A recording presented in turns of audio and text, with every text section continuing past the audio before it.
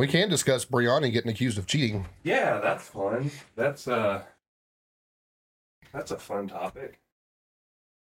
Because I mean there's not a lot to talk about because they followed the rules, and that's the long and short of it. Like, I think people just have it out for those two. Well, I kind of wonder if it's a undercover, under the radar a ploy by people involved with the USPA to just fucking shit on a few of them. That's some tinfoil hat stuff, but you might. It's not that big of a stretch considering what they've just gone through. Yeah, I mean, they did go through a ton. I mean, I wasn't going to say I disagree, but it is a little bit. I wouldn't say it's like a big stretch, but it is reaching a little bit to say that this company is out for two people. But I mean, the thing is though, like, they could be after three, they could be after Goob, but what's Goob doing in powerlifting? Right, he's doing nothing. Nothing. So there's no reason to. Yeah. There's no reason to go after him. You know what I mean? Because he's just like not affecting the sport. Yeah, he does bodybuilders and kind of just calls people out and sells supplements. That's all he really does. So how are you gonna try and affect his career other than just like smearing him? But well, the only thing you're gonna do messing with him is probably fuck yourself up. Yeah, he's pretty good at pretty thorough. Yeah, he knows his shit because he went to law school. So, but one thing I was talking to Desi about it because we both saw the story about the same time. A lot of people don't like Joe and Brianni and everyone in his circle because they do things differently.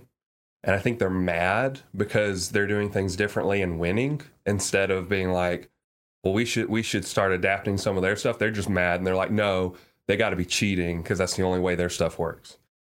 Like, that's a fucking stretch too, though. I mean, a little bit. Like, I mean, I don't train people that way, but everything they do, like, I can go back and find NSCA articles and PubMed articles and stuff like that to support, at least short term, that it's factual. Right. I mean, and because I mean, honestly, what they do is it's not common for powerlifters to do it, but what they're doing is extremely common for sports training. Right.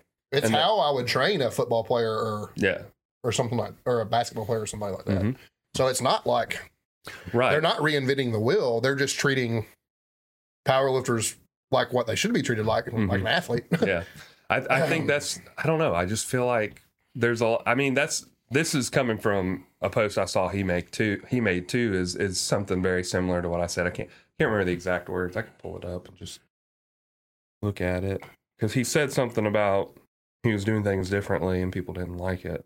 He said that on multiple occasions. And it's kind of just one of those things like, yeah, I mean, he does do things a lot differently.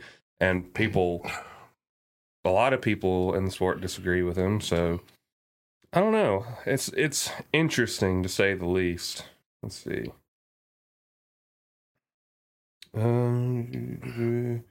Maybe it wasn't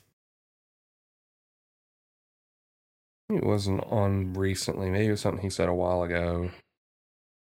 Yeah. A lot of people have said that too, that a later weigh-in, because that's what all this boils down to, right? Is the time she weighed in because she scheduled one instead of going when everybody else did. And that was so that she could make weight because she was too heavy to make weight at the time. And he actually posted the rules on that. As long as it happens within a 24-hour period, and as long as the meet director agrees to it, it's 100% within the rules. Exactly. And that's the biggest thing is that they read the rule book. Like, they know the rules, like, forward and back.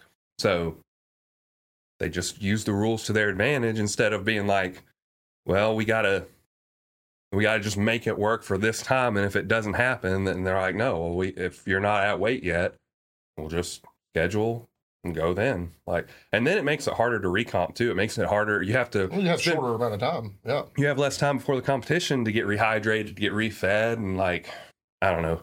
I think people just. Well, that shit happened in football. I don't know if you remember. It's actually the 2013 Auburn team is the reason why this rule change happened. But used to, an offensive lineman could move on a pass play, could move 3 yards downfield and not be considered an ineligible receiver. Mm-hmm. So you could essentially run block a pass play up until about 3 yards before you were deemed ineligible and the play was null, basically. Right. After the 2013 Iron Bowl, which Auburn won because of a running game and because of the RPO, which is basically we're going to show a run and we're going to throw the ball. Nick Saban complained about it enough until they changed the rule to offensive linemen were only allowed 1 yard down the field on a pass play.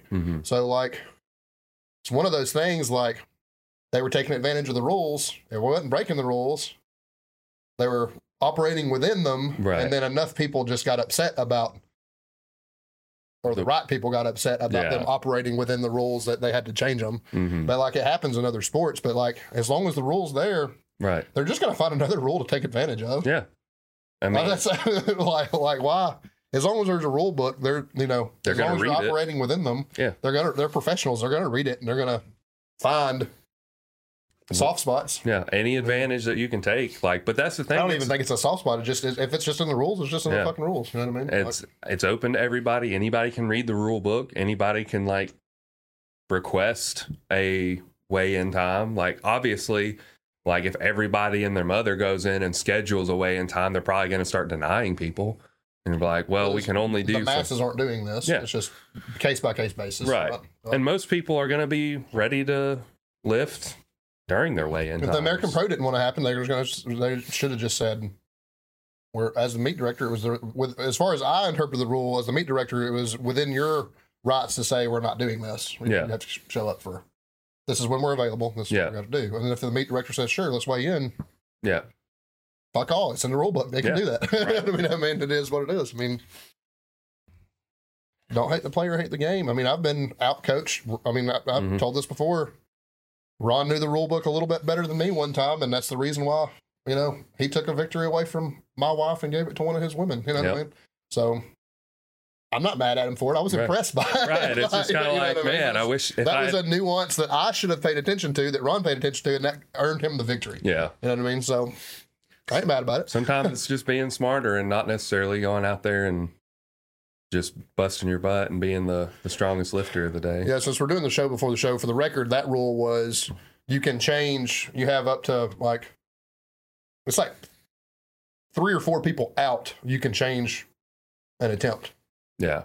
So, he waited for me and Sandy to turn in our attempt. And saw it. Saw that Sandy was going to beat her if she didn't pull a certain number and went and changed the attempt to something the girl, more power to her. She's a teammate now because, I use Ron for coaching when I'm in prep. Changed something so that to a lift that Monet had never touched before. It was like 30 pounds heavier than she ever lifted. And she hit it. Right. He was like, you either get this or you lose. Yeah. I mean, but this is what we have to beat Sandy, and you'll either pull it or you'll get beat. Yeah. But he was smart enough to make that call. I can't hate him for it. Right. Like I said, I was fucking impressed. You know what I mean? Like that made me start paying attention to a part of coaching that I hadn't paid attention to. Right. Only thing I was worried about before rule-wise was the lift standards, and then we're going to go out and do the best we can. I was playing checkers and had not yet started playing chess. Right. Well, now we play chess. Right. It is what it is. You win some, you lose some. It just is what it is. Was that USPA or USAPL? It was, yeah. USPA, it was Queens of the Beach last year. So is it the same with WRPF? Do you know? I don't know. Because that's I need to find that typically out, where we... I have not been in a situation in WRPF that... required that sort of calling. And then the last USPA meet I did was with you last November, and you were so far ahead that we wouldn't ever going to have to worry about that either. Yeah, I was my bench, which is generally what wins me the day. And then Steve, and again, well, it may have been Steve or Dave I coached in the USPA meet last. Yeah. But again, they're either by themselves or blowing away everybody so bad that those type rules don't matter. Yeah, they're just not relevant to the situation. So it's like, why even ask? Yeah. It would be good to know, though. Probably, honestly, should just get the rule book and read it. Yeah. Long story short, with the show before the show, read your rule books. Like, download the rule book and read it. Yeah, absolutely. I mean, just to get a better understanding. It's better to know than to not know and go up there and be like, hey, what happened? Why did this person beat me? It's like, well, because they read the rules and you didn't. Like I said, Ron knew the rules better than I did, and it won. Yep, he won. So, well, I was not mad about it. I don't understand people getting mad about shit like that. To be honest. Well, people get mad about a lot of stuff that doesn't make a lot of sense. Like, I'm going to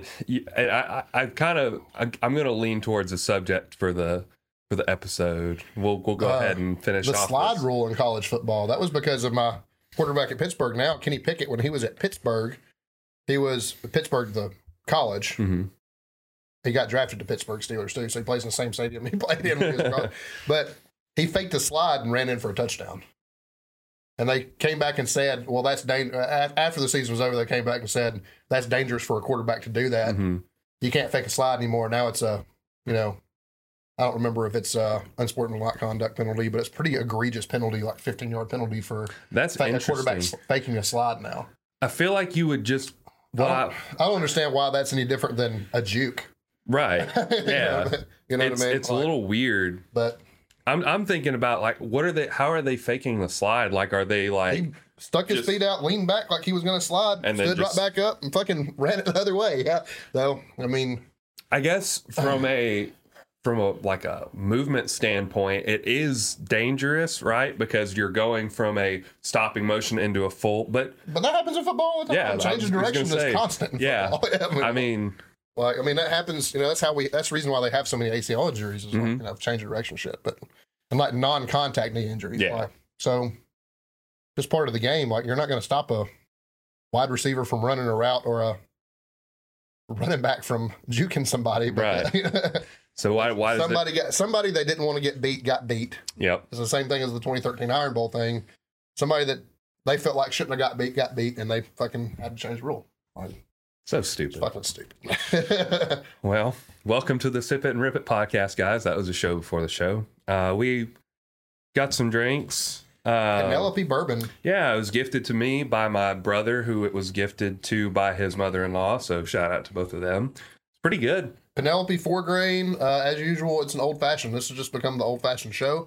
But here's the thing. We just make damn good old-fashions. So yeah, and every one we have is drinkable. So. Yeah. We've only made one that was bad. And that was recent. Which one was that? That was the chocolate one. The chocolate one was bad. Chocolate one was bad. I don't remember any of the other recent. ones. No. That was old. That we're just fucking good at them, and they're like fucking 3-ingredient cocktails. So there's I feel like there's no reason to be able to mess it up. Yeah. Yeah. I mean, just need a few things: simple syrup, whiskey of your choice, and bitters. Whatever bitters you want, you got options. Yeah, we went there. orange. You could have gone aromatic on these. You probably wouldn't have gone chocolate on this one. Chocolate would be weird. Chocolate would have been weird because it's a hot bourbon. So it's a very traditional old fashioned. Funny thing about that, we didn't even try it. We just you smelled it a little bit, and then we're like, we'll just throw this in there and see what happens. I've drank enough whiskey to by smelling. I'll know by smelling by smelling it. I'd be curious. One thing we haven't done, and a lot of it's because I don't really like Scotch and Irish whiskey. I would kind of be curious about. This is heresy to some people because most people drink those things straight or with a little bit of water in them.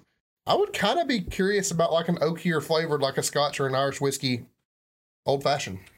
I mean, I'd try it. Called an old fashioned. An odd fashion? AULD. Oh, AULD. Okay. Yeah. I thought you said odd, and I was like, I mean, I guess. But, since it's Irish. Since it's Irish. So, AULD. So, OLD.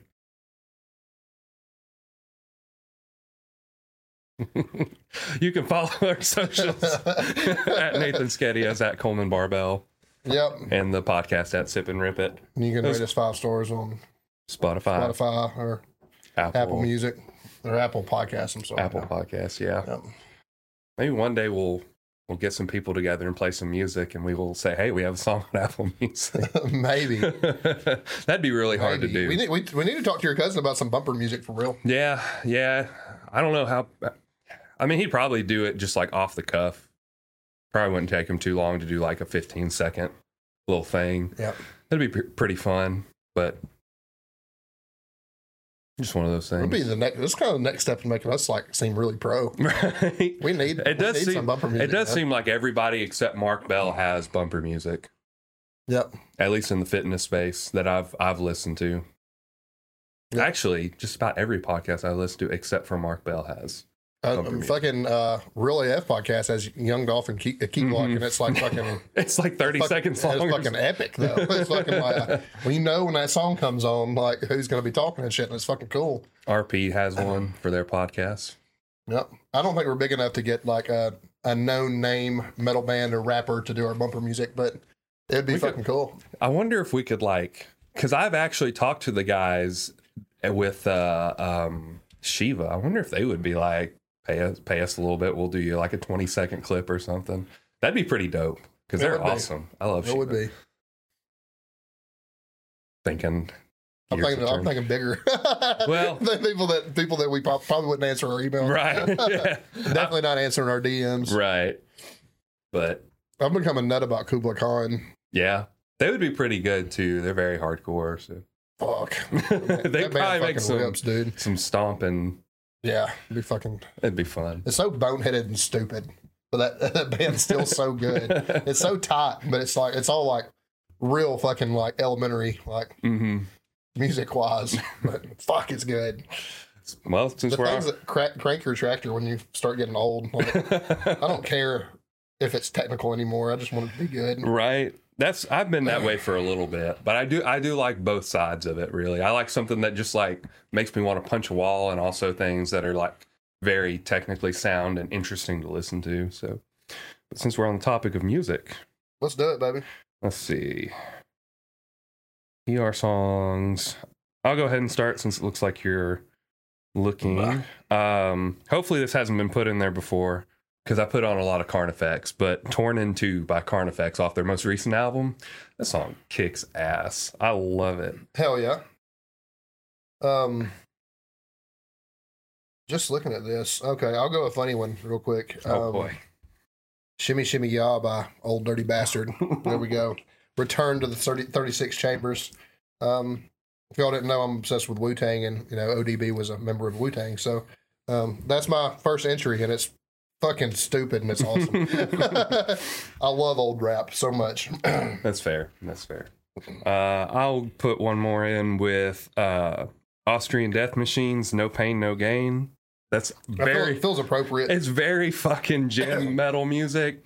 And the music video is hilarious because they're just like in a meat market and they're buying different meats and stuff. And they're just pushing around a grocery cart and throwing like steaks and chicken and stuff in a grocery cart. And I'm like, this is what it's about. It's it's, if you don't know who Austrian Death Machine is, it's Tim Lambesis from As I Lay Dying and the alleged wife killer.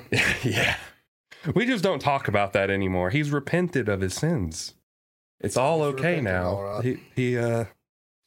I'll go. Are you done with that one? Or? Oh yeah, okay. Yeah. I'll go with a new band to me. They've probably been around a while, but I'll go with Waco Jesus by the Callous Dow Boys. The Callous Dow Boys. They're fucking good, dude. I feel like I've heard that name. It's kind of a little bit. I do think their name's really funny. I like a pun. Yeah, a whole lot. I feel like it feels like early 2000s, like death metal, metalcore, like metalcore, like post-hardcore, like almost feels like a little bit more like metalcore leaning, like Under Oath or like Norma Jean or something like that from back in the day. Actually, the comparison I had was like early He Is Legend, but a little bit heavier. Okay, I don't think I've ever listened to He Is Legend. He Is Legend is one of my favorite bands. You absolutely should, but they definitely turned into all their stuff has like this dark feeling about it. Like there's just like it all is just super eerie, regardless of what album you listen to. But they definitely kind of went from being like that post-hardcore metalcore sound to like being a little bit more just like not generic. Southern rock, but probably Southern metal. Okay, it all feels very Southern at a certain point, but it's all like kind of witchy and voodoo inspired and stuff like that. It's really fucking cool. There's some badass songs. So not like Pantera Southern. Absolutely that Southern, and sometimes absolutely that heavy, but in a much different way. Okay. It's in a like all I can tell you is it's just all kind of witchy sounding. Like it's kind of spooky. I don't know. I'll have to check it out. That sounds interesting. I have some heavy recommendations for you if you want to. Yeah. Now it is a lot of clean singing compared to what we normally listen to. Right. So you might not. I can get behind it sometimes. Like he has a very, very aggressive voice, so it's not like it's just like pitch perfect, just beautiful singing all the time. Right. Like he has a very, very, very much a voice for rock and metal. But You should listen to them anyway. I'll definitely check them out. Hello. If it came through. Sometimes the mic's really good about blocking all that stuff out. There were dogs barking, in case you were wondering. Dogs barking all the time. Dogs barking, babies crying. That's our lives now. Yeah. Both of us, yeah. It's pretty much it. Our lives now. And for the next probably 18 years or so. Yeah. As long as I don't fuck up again. We're trying not to reset that clock. Right. Yeah. So there are options out there. I have a very, very sweet and beautiful and happy baby, though, so I can't be super, super proud of her. So. Oh, yeah. I love my little girl. She's so funny. She laughs and smiles at the dumbest things. Fatherhood's different in a way that other people just couldn't describe to me, to be honest with you. I don't feel like anybody that I've ever talked to that's a dad or a parent currently really described it accurately. How you feel about it. Yeah, because it's kind of hard to put into words. I think it's different for everybody too. People think about things differently and approach things differently, and I don't know. It's been a good thing. No, yeah, it's definitely a positive thing. Yeah, I was talking to Lance about vasectomies. Oh, we're talking about our vegan meathead. Yeah, that Lance. Okay. Yeah. So that was fun. He told me his story. Did he tell you his story? I have never heard his vasectomy story. I don't. Should we air it? I don't know. I mean, it's not. I mean, I'm sure we've said Lance. We're talking about your balls. I mean, the whole segment about Lance's balls. Well, I was talking to him about it because it's something I've considered for a while, and it's like, well, she's on birth control right now, so it's not like necessarily an immediate thing I need to do. He was just like, don't take too long. You never know when a birth control can fail, stuff like that. And I'm like, yeah, that makes sense. And he was talking about his experience, and I've just never heard a good experience involved, like, of a nuts are getting chopped on, dude. Right. But he told me that I think he said when they went in for the second one, the second vasectomy? Or the second baby? The second testicle. Oh, the second testicle. The second, okay. Like something about the anesthetic or whatever didn't work, or it didn't take, so he felt all of it. And I was like, no. It was just like he was sweating, trying not to throw up the entire time. And I was like, that sounds like the worst thing you could possibly imagine ever. Just like feeling somebody going in there and cutting up on your balls.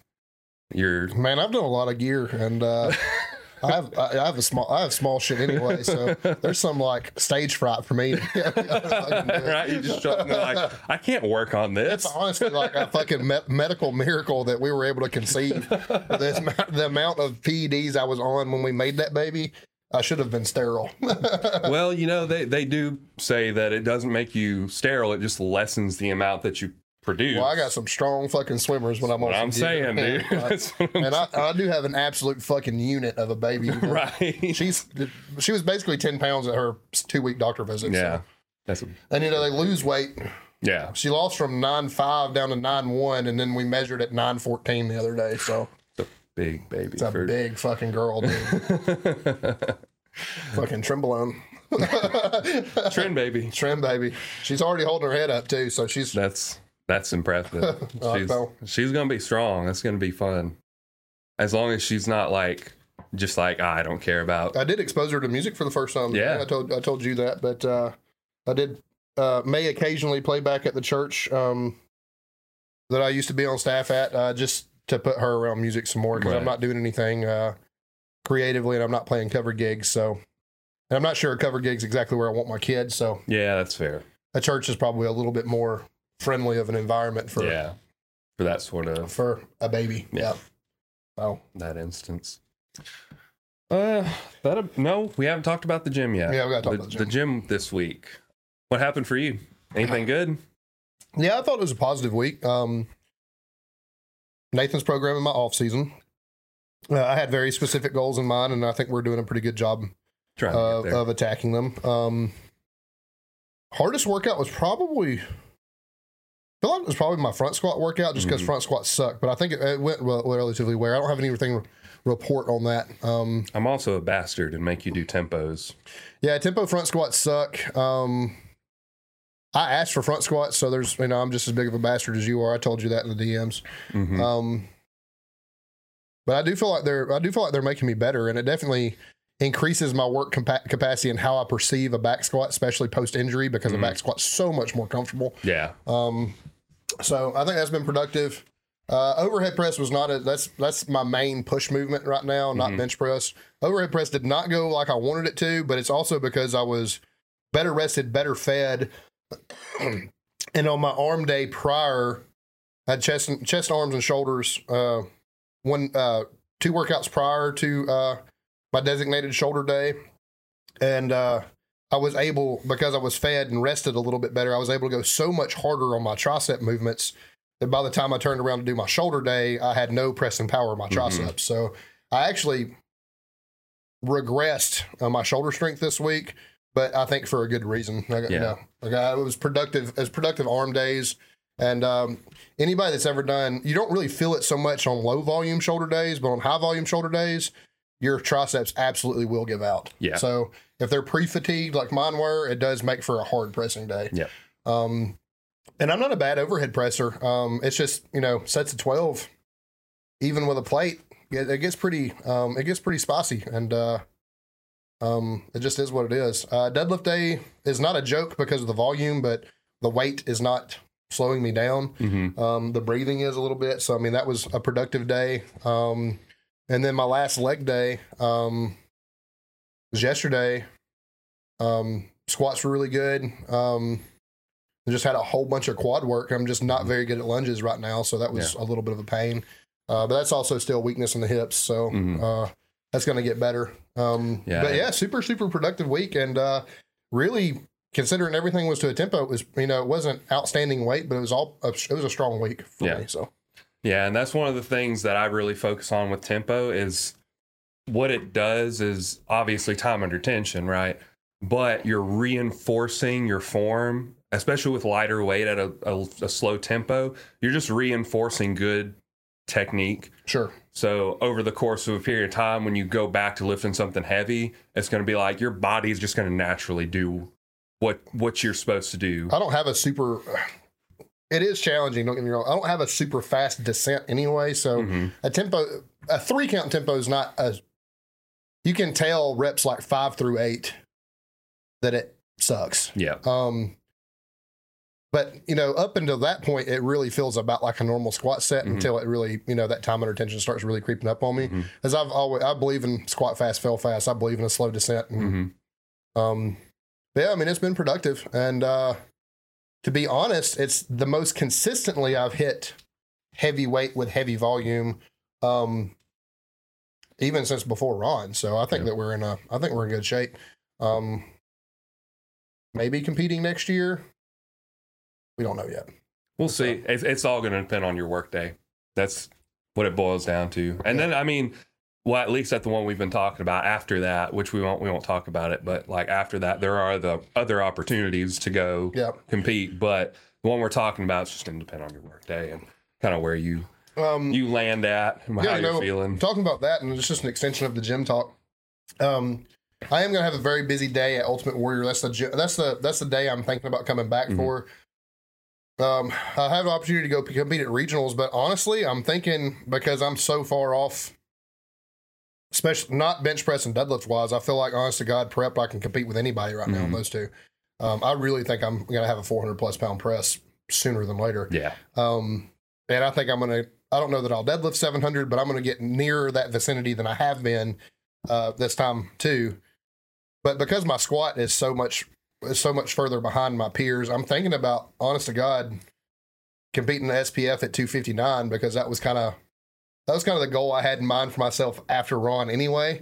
And it's a lot shorter, a lot more fun day than. Yeah. My day was pretty short. I don't know if you got to watch any of the live stream. It was, but that's not the trend. No. For a USPA or WRPF meet, or definitely not a USAPL meet. Yeah. They're typically a little bit more long-winded. I think just a rinky-dink redneck SPF meet just to go put a total together would be fun for me. Yeah, it'd be good. It'd reinforce, because I know you a lot of times, both times when you came back and you didn't put together a real total, you were like, I don't feel like a real power lifter. But being able to just actually, go through, get all your squats and deadlift more than whatever. Listen, I can go total a very easy 1,200 pounds and PR my my platform total by 200. So I mean, injuries suck, but I really the only goal this next time is to go the distance. I mean, 1,500's in the back of my head, and I think I could do it. And I don't think it'd be too much of I don't think it's too much of a stretch, but realistically, I kind of just want to just get a real total, like a real posted total. Going 3 for 3 on squats, I think, would be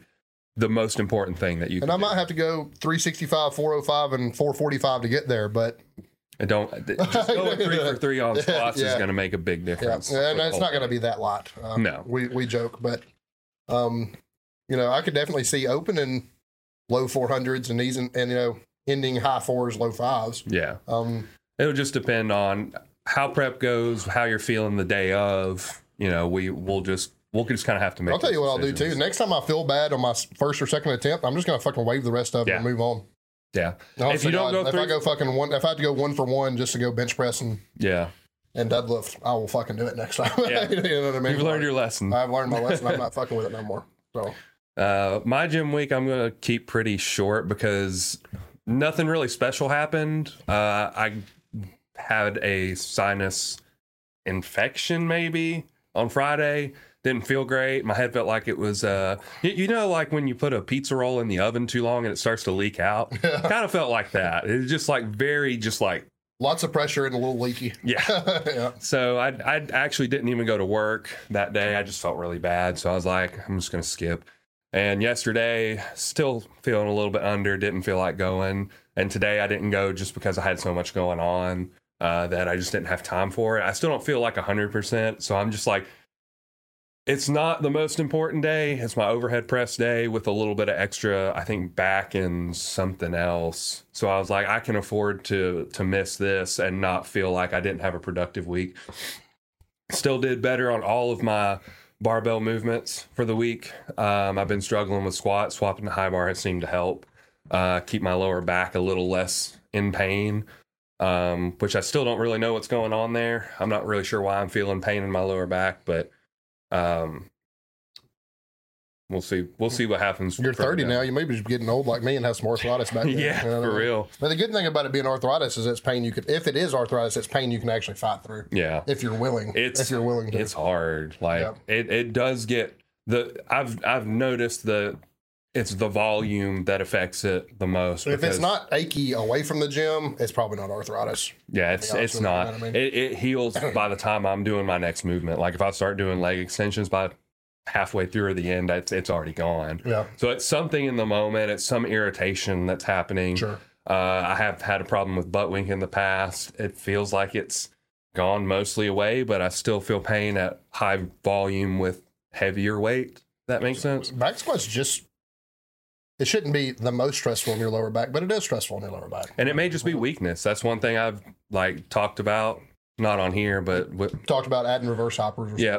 So just any sort of lower back movements to help build some, I guess, strength in there, just to keep it from hurting. Sure. Because if I can get through an off season with no pain in my lower back, I'm winning. That's all I want right now. Sure. Also, I'm completely there might be something left in my system, but I'm completely drug free right now. So recovery is harder. So it may just be that it's just getting the shit beat out of it. And it's not keeping up recovery wise. But either way, it was a good week because everything went not necessarily according to plan, but it's going in a positive direction. So, and I'm not losing any more weight. I think I've lost all the weight that I'm going to lose. I'm at 240 right now. I was up to 243, I think, post meet, and I haven't gained any more since. And that's my ultimate goal, is to get to 260 and then cut down. So I think we'll be there once we get back on TRT and stuff like that. I'll start seeing some weight gain and add a little more food because I'll probably be able to eat a little more. Probably going, my hunger will go up because my hunger is very off and on right now. But I'm also eating like when Joe Sullivan was coaching me. So I'm eating tons of rice, not tons of meat, like 7 ounces of meat with my meals and cereal. Yeah. Except my breakfast is what I want now. My breakfast is full eggs and turkey bacon, and it tastes good. Yeah, I mean, it's not like ideal as far as taste goes. I'm not like throwing a bunch of butter and cheese and like a bunch of like regular bacon. No and stuff added like fat. that. It's just stuff that has fat in it. There's a little bit of butter because my fat is extremely low on this diet. It's just like just enough to keep the pan from sticking, basically. Fair. But yeah, hopefully that all goes well, and then get up to 260, cut down to 230. Do that a couple times, try and get a really lean, like 245, 250. That's the goal at the end of it. I think you can do it. Because I think I cut 13 pounds in water weight for my meat. So I have that at around that much to play with. So sure, 255, 258 is roughly my walking around weight. Makes sense. That'll be fun. So I talked a lot, but that's okay. I did too. The topic of the day is kind of interesting because we talked about it a little bit talking in the show before the show, talking about Brianni and all the stuff going on with people and accusations, but just in general, talking about like the people of powerlifting, like the trend that it's going through. Because I made a bunch of stories on like... Yeah, you had your own rant about this a little bit. Yeah, it was like on Thursday or Wednesday or something. But yeah, it like when I started powerlifting, and this is what I said on my story if you didn't watch it, I started powerlifting mostly because of the time period. I was in a very like dark mindset and I needed something to focus on. But the people, like you came up to me and said, "Hey, you should start powerlifting. You should join the powerlifting team." And I was like, "I know shit about powerlifting." He's like, "You squat, bench, and deadlift." And I'm like, "Okay, I mean, I do that, yeah. So sure, why not?" I didn't squat much, but I did technically squat, yeah, occasionally, but it was more about just like, and I joined. It was just a Facebook group, like, yep. And it was very low pressure, and everyone was just like, "Hell yeah, let's see you succeed" and stuff like that. And it was just really cool, very positive, and I really just enjoyed the experience of being around that sort of environment, especially then because I needed it really bad. Like I didn't have a lot of positives in my life at that point. There were positives, there just weren't many. Right. And it was surrounded by a lot of negativity, negative emotions. So moving forward with the sport, you know, as anything grows bigger, any community grows bigger, there's always going to be outliers and people that come in that aren't looking for people to succeed and that aren't, you know, trying to uplift everyone and make the sport better. It's people are dragging other people down, you know, arguing, fighting, like starting shit for no reason. And it's been really disappointing to see the way, and even locally, like that's what gets me. Like at a grant, like powerlifting at large, like I get that. Like there's going to be a handful of people. Well, not to mention, because the sport's grown, not only do we have other competitors to deal with, we don't, but professional powerlifters now have fans to deal with, yeah. And people that are fans of people that aren't them to deal with. And it's becoming this like, I don't know if I said this. It's becoming like Alabama, Auburn. Yeah, like it's not just about like competition and like friendly competition. It's hateful. It's like you should die because you beat my person. Yeah, it's honestly to some extent transcended that. It's almost like Republican versus Democrat. Yeah, I mean it's bad, right, to the point that like, you know, you won't even listen to an old head because they train conjugate or right. something, you know, or something like that. You know what I mean? But you know, a lot of people use conjugate back in the day, and it may not be like the best method, but they might know something that you don't. And you training conjugate for a short period of time might do you some good. It did me. I don't think it's my preferred method of training. Right. You can learn a lot from that shit, though. I mean, absolutely you can. You can learn a lot from anybody. And I don't think, and I think this is kind of a segue into Brianni and Joe's situation. You can learn something from anywhere in fitness and in powerlifting at large. And I even use not to the extent that Joe does, but I use things that I learned in sports training, that I learned in CrossFit, that I learned in bodybuilding, that I learned like across a whole fucking plethora of sports that aren't powerlifting that I use in powerlifting program, probably to a much more minimum degree than somebody like Joe does. But like those things have influenced me like 100%. Like I don't actively use conjugate, but conjugate did influence the way I view certain things. You know what I mean? Definitely like accessory work. You know what I mean? Like, you know, conjugate prescription is 20% competition lifts and 80% of your work is done in accessories. And I didn't know that that's what it was then, but that's basically a power building approach. Yeah. You know what I mean? And one thing that it does for me being older now is it keeps me healthy to not be on the barbell all the time. Like it keeps me in a state that I can continue to power lift because I'm not fucking destroying your joints, killing myself all the time. Your CNS. And I have a big juggernaut background where it's the opposite, where 50-60% of your volume is on the barbell and then, you know, very little away from it. And I have learned that just doesn't work for me getting older. I was older when I started than my peers. It just doesn't fucking work for me to kill myself on the barbell day in, day out. I love it. I love squatting. I could squat every day and be happy. I really could. But it's not the best for me performance wise or growth wise. And that's very individual. And you have to learn that. You have to learn your clients because they have their own individual needs and shortcomings and strengths and everything else that you have to accommodate as a coach. And you just don't get that if you're a my way or the highway type dude.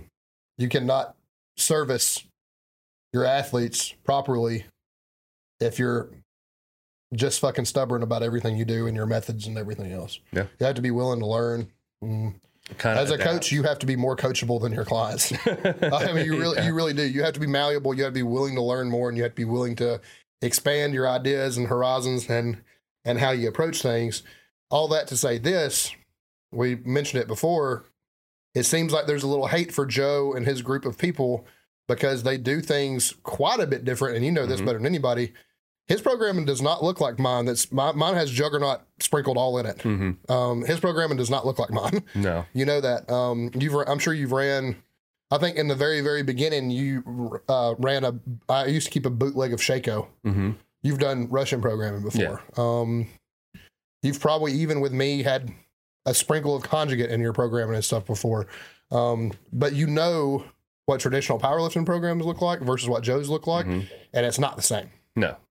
It's very much different, and I don't think he really has any like secret chokehold on anything. He's pretty free with his information, but it's like you have the days where you're a power lifter and you have the days where you're an athlete. Yeah, like and you have the days even still you're just a bodybuilder. Yeah, well, I shouldn't say just a bodybuilder, but that's the goal. Yeah, for that day. You know? Yeah, it's like you get a pump, you go home. There's spots where you need to train for athletic performance. You know, and most of the athletic performance is kind of sprinkled in throughout. Like a lot of it is just like your warm up is preparing athleticism. Yeah. And then you go in and you do whatever your powerlifting, your bodybuilding, whatever the goal is.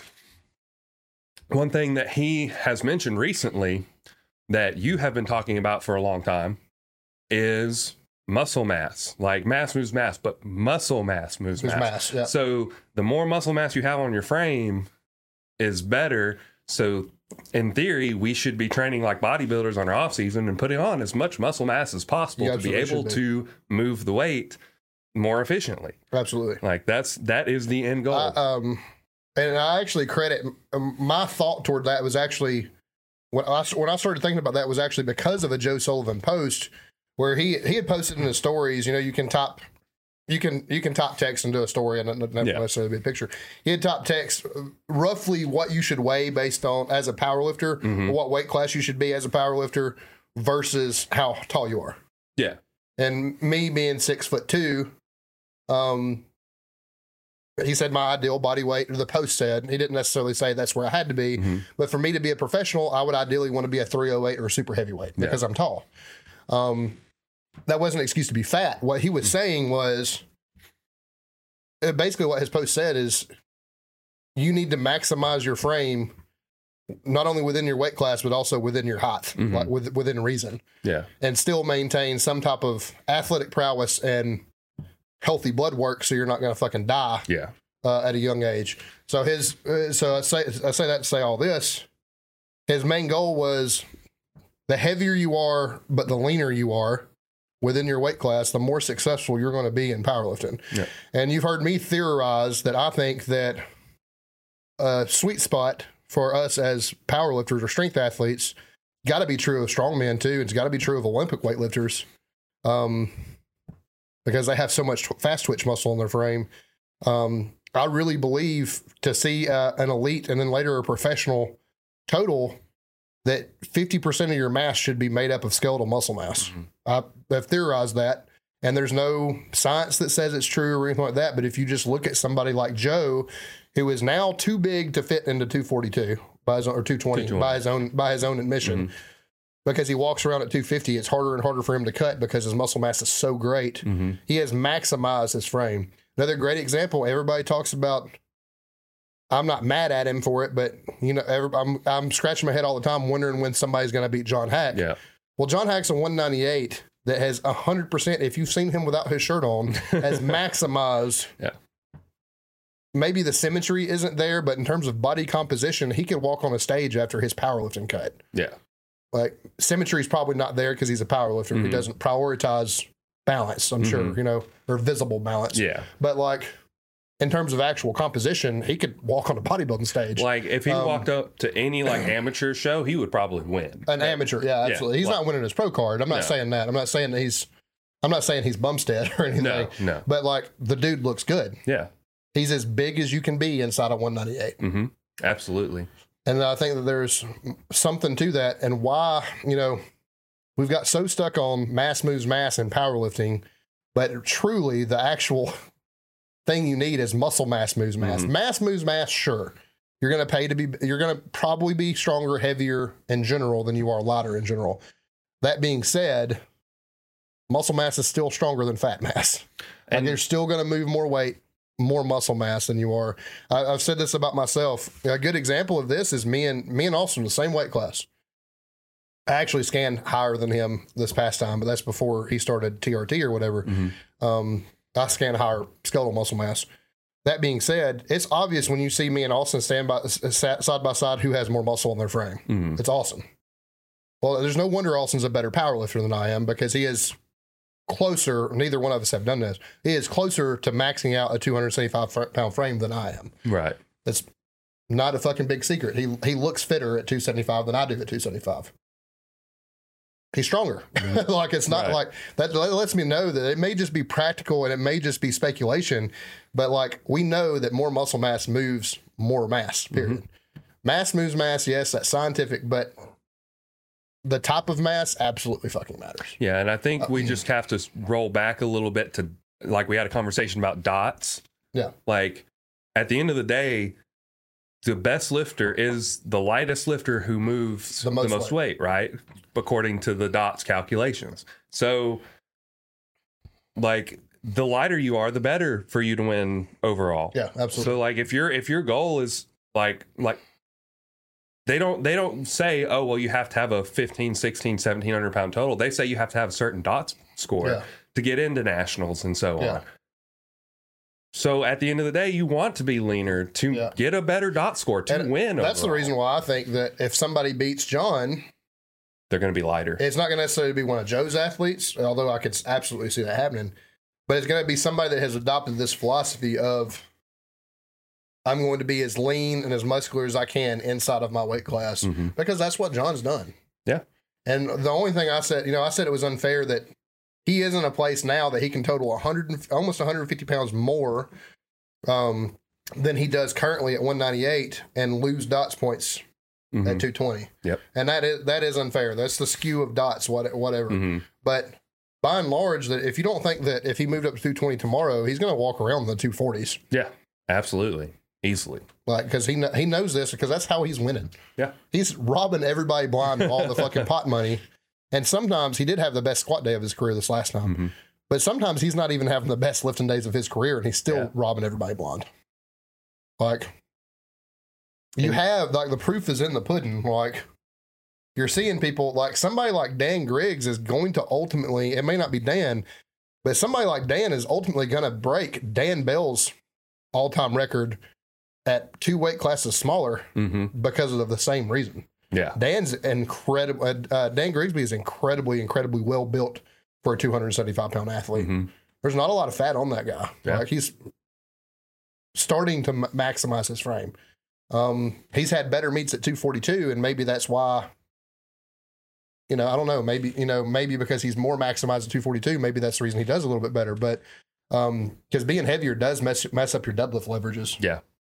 And that's half of his total. Definitely helps to be heavier on bench press and squat, but it does not necessarily help to be heavier on deadlift. Yeah. So you do have to kind of like learn your leverages again, especially if you it's fluctuate. like relearning the movement. Yeah. 100%.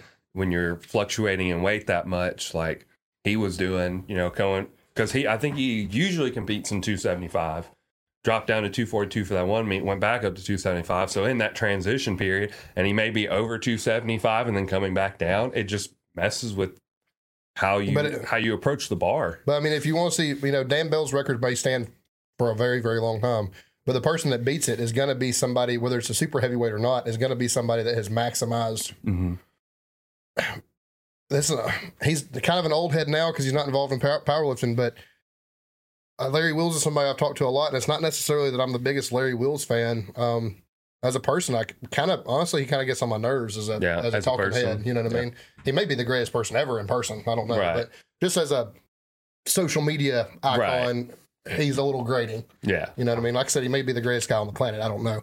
But that's a guy that held records at one time simultaneously at 220, 242, and 275, and then went on at a light 275 to beat Eric Lillibridge's 308 record. Or at a lot 308 at like 286 pounds. He beat that. Well, Larry also, about the time he did that, he also got, won his first bodybuilding show. Yeah. This is somebody that was, he was 286 pounds, but he was also sub 10% body fat when he did it. It's not necessarily the sub 10% body fat that won it for him, but it was absolutely the fact that, he was a 275-pound athlete with, 150 pounds of muscle on his frame. Right. Or better. Probably better, honestly. Yeah. He's so big, lean. Incredibly well-built athlete. And I know Larry's been really open about his drugs, and people can point to that all he wants to. But at the height of his powerlifting career, he's openly said it was 750 grams of test and an oral. Yeah. So, I mean, that's not really too far-fetched even for, like, a local bodybuilder. Yeah. Like, that's not, like, a lot of drugs, not comparatively speaking. So, like, you can say what you want to about Larry, but he's a really good example of the John Hack thing of every time he moved up a weight class, he maximized that weight class. Yeah, and just talking about the bodybuilders, powerlifters, dual athlete thing, most of the athletes that were in the women's raft where Brianni got her deadlift were dual athletes, like Hunter Henderson. Yeah. Brianni. There were 2 more. There was an older lady. I can't remember her name. I can't remember. She was an older, I think she was either sub-masters or masters, who did really well. She was also a bodybuilder. And there was one other one I can't think of. But that to say, these were people at the American Pro doing really well, who were dual athletes. So I mean, Hunter's a bodybuilder. She's amazing. She's one of the best. She's got to be one of the best squatters, if not the best squatter pound for pound on the planet. It's amazing to watch her squat. I mean, she's a great deadlifter and great bench presser too, but it's amazing to watch her squat. Yeah. Dual sport athlete, like you said, for a woman, she has maximized. Her and Brianni both have maximized their weight class and their muscle inside their. Cece Ingram back in the day, before she quit and moved to just bodybuilding the same way, she was visibly more muscular than every other 181 you saw. Yeah. You knew, you could tell by looking at her she was going to fucking win. As light as Steffi Cohen was, she was like a 123 and a 132. I think it's the 2 classes she competed in. She was visibly more muscular than any other small girl you've ever seen before in your life. I mean, so you even talk about women, like maximizing the weight class is where it's at. And what sucks as a power lifter, it's like, we want to be bigger, we want to be stronger. It really sucks to take that temporary hit, and you discovered this your last cut. You cut to 200 pounds. Yeah. it sucks as a powerlifter to take that 30-pound hit and eat shit for 6 months and be weaker than you've ever been to ultimately be stronger. But that's actually what it takes. Like, I wouldn't say it's 6 months, but we know in the time that, yeah, whatever your time period is, typically I think a cut cycle is like 12 weeks. Yeah, sure. But, I mean, and that's still, that's 3 still. And yeah, then you it's still a lot. You probably have to spend 3 more getting strength back before you reap the reward of doing that. But those recomps are like what we need. And I've said it before, gone is the day of the fat powerlifter winning everything. There's a reason why super heavyweights aren't taking home these Notch trophies. Yeah. They're not winning the pot. They're not competing. I mean, they're competing their weight class. In their weight class, but they're not competing overall. You know what I mean? So, I mean, that's a lot to consider. All that to get back to the original topic was with Brianni and Joe. There's some hate for them because they do things different. And supposedly they've been accused of cheating their weigh-ins, or Brianni's weigh-ins, I shouldn't say theirs. When clearly in the rule book it states that you can schedule a private weigh-in as long as it's 24 hours before you lift, or in the 24-hour period before the lifting day. It doesn't have to be a perfect 24-hour separation. It just has to happen. If you lift on Saturday, it has to happen on Friday. Yeah. They know the rules. It says it in the WRPF book. Joe's posted it. You can look it up yourself. If the meet director is willing to meet you for a private weigh-in, that is 100% within the rules in the WRPF. Yep. Not speaking for USPA, not speaking for the USAPL, SPF, or anything like that. But in the WRPF, if you can get a private weigh-in, that is 100% okay. Yep. She got a private weigh-in, and now the internet is accusing her of having cheated. And to cut and dry, not to make the conversation short, she didn't cheat. Yeah. Now, there is some talk, and this is something that she posted. A lot of people had like videoed weigh-ins. I think it was videoed by WRPF. Hers was not, and that's one of the reasons why they're accusing her of cheating. She said she weighed in the nude. Yeah. She's not going to post a nude video of herself on fucking...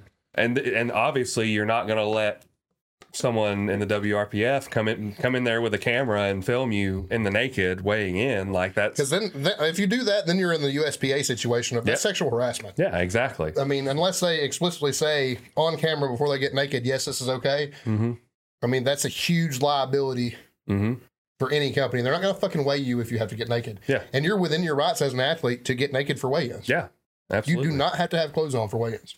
So I mean, she had to strip down for weigh-ins. She made weight. At a private weigh-in, it didn't get videoed. It didn't get videoed for good reason because it's a liability concern. Yep. And then she proceeded to whoop everybody's ass. And the long and short of it is, people are pissed because she whooped everybody's ass. Yeah. And it's one of the things I believe is that it's because they do things differently, and there's a lot of people who just don't like them. And for whatever reason, I really don't understand that because he takes so much time out of his day to take care of the little guy in powerlifting. Yeah. And she does too. Yeah. Not only giving away free information, answering questions that people submit. Like even before I started training with him, he answered a few of my questions. Joe specifically is willing to help people. Like that's what he wants to do. Me and him have had some back and forth, about certain things, and that's allowed. When you're paying somebody, you're allowed to have serious conversations with somebody that you're paying service for. I was in a very bad place mentally, and I feel bad about a lot of the things that, well, not a lot, but the things that were said in that period of time. I feel bad about them, and I've apologized to him about it. I was like, hey, I'm sorry, I was an asshole, I shouldn't have done that.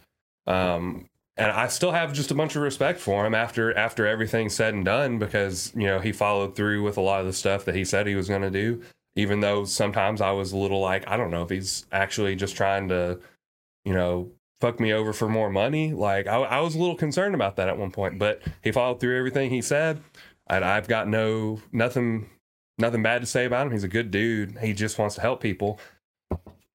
I feel like Mariani is very much the same. She's a little more aggressive, and that may just be her, and that may be something from the bodybuilding mentality. Like, because I kind of understand that to an extent when she's with her clients, because even Joe has told me she's a little a little rougher around the edges than he is. Yeah.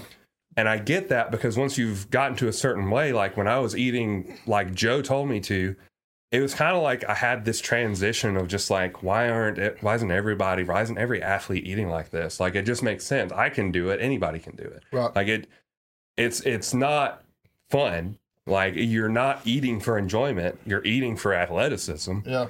And it kind of like takes a little bit of getting used to. But once you do the same thing over and over and over again for just a month, it just becomes this like, well, this is just what I do.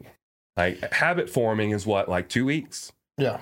So realistically, if you do that for 2 weeks, if you eat this horrible diet, it's not horrible, but it's just like monotonous. Yeah. Like, you eat the same things almost every meal, if not every meal. Eventually, it's just like, this is just what I do. Yeah.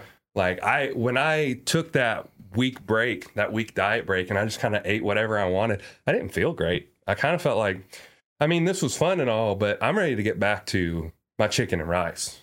Like, that's how I felt. And I did. I'm back to my chicken and rice. I'm doing like 93.7 beef with rice, cereal with no fat milk, protein shakes.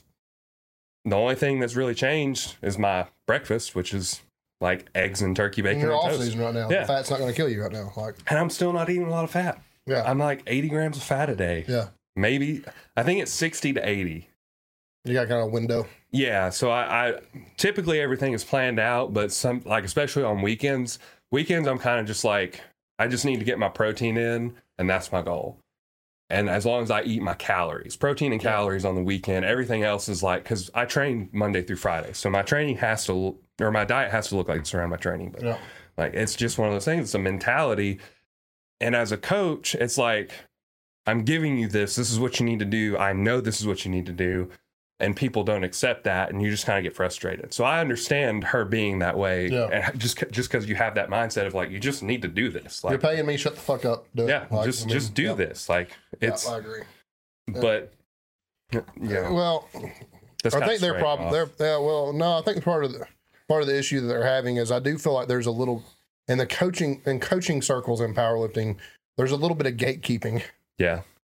There's a little bit of an attitude of, this is what we do because this is the way we've always done it. Mm-hmm. And when people start challenging that and breaking that mold. People's idea of progressive powerlifting programming is, we're going to use RPE instead of percentage-based programming. Mm-hmm. Well, that's great, but what is RPE at the end of the day? Right. It's still percentage-based programming. Yeah. You may give somebody a range, expect their RPE to be between 365 and 405, depending on the day. And if they feel like shit, sure, it's not going to be 405. But at the end of the day, they're still, operating largely the same thing. That's not fucking progressive. That's not that's not a new idea. Mm-hmm. You're still going to program from an RPE 7 to, hopefully by the end of the block, work up to an RPE 9 or 10. Mm-hmm. Like, it's still a linear idea. Like, it's still not, you're not fucking it's not groundbreaking. Yeah. I mean, it's the same idea. I mean, you look at Conjugate and they have daily 3-rep maxes. Mm-hmm. Well, your daily 3-rep max on your fucking Spoto press might be weaker on week 2 than it was on week 1, depending on, circumstances. That's RPE. That's auto-regulation. Like, auto-regulation is not a new or progressive thing in powerlifting, regardless of how you want to fucking dress it. Yeah. You can say, oh, I'm a smart guy, I'm fucking programming RPE now. Mm-hmm. Like, it's cool. You're not that far off of fucking percentages. Yeah. Especially like me, I like a hard number, and I still give my athletes hard numbers. Mm-hmm. Well, they're based off of a percentage that has some margin of error in it. Mm-hmm. Like, they're not all time. I'm not programming off of an all time best they've ever done 1-rep max most of the time. I have those numbers, and I start my program and kind of reverse engineer things from that. But when I say 60%, most of the time it's 60% of 90%. And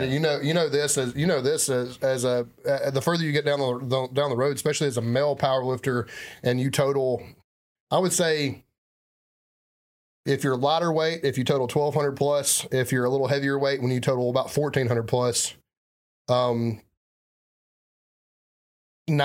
is fleeting. Like, 90% is a number you could miss on any given day, even if you feel good. Like, it's not always because of fatigue and diet and all these outside stresses and everything like that.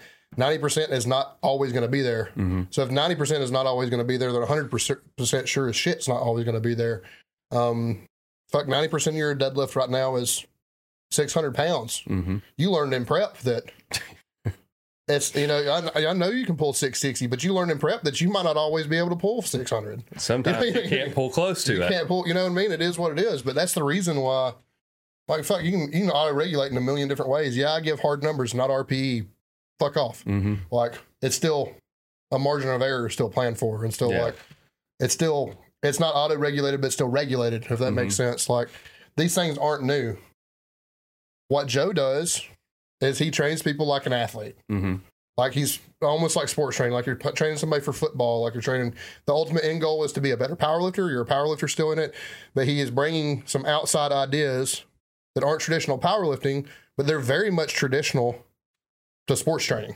Yeah. If I was going to prep a kid for football, it would look a lot like what Joe does for powerlifters. I do that professionally. I prep kids for football. You know what I mean? Like, it looks a lot, that their programming looks a lot more like like Joe's programming than my powerlifters look like Joe's programming. He's not reinventing the wheel. He is bringing something to the table that just says, you know what, these guys, maybe he looked at this and said, you know what, these Division I and professional athletes are really fucking strong. Maybe there's something to multimodality training. And I'm not talking about CrossFit when I say multimodality training, but maybe there's something to adapting somebody to a certain cardiovascular capacity before you put them, you know, under a, you know, 10 rep set of an RPE 8. You know what I mean?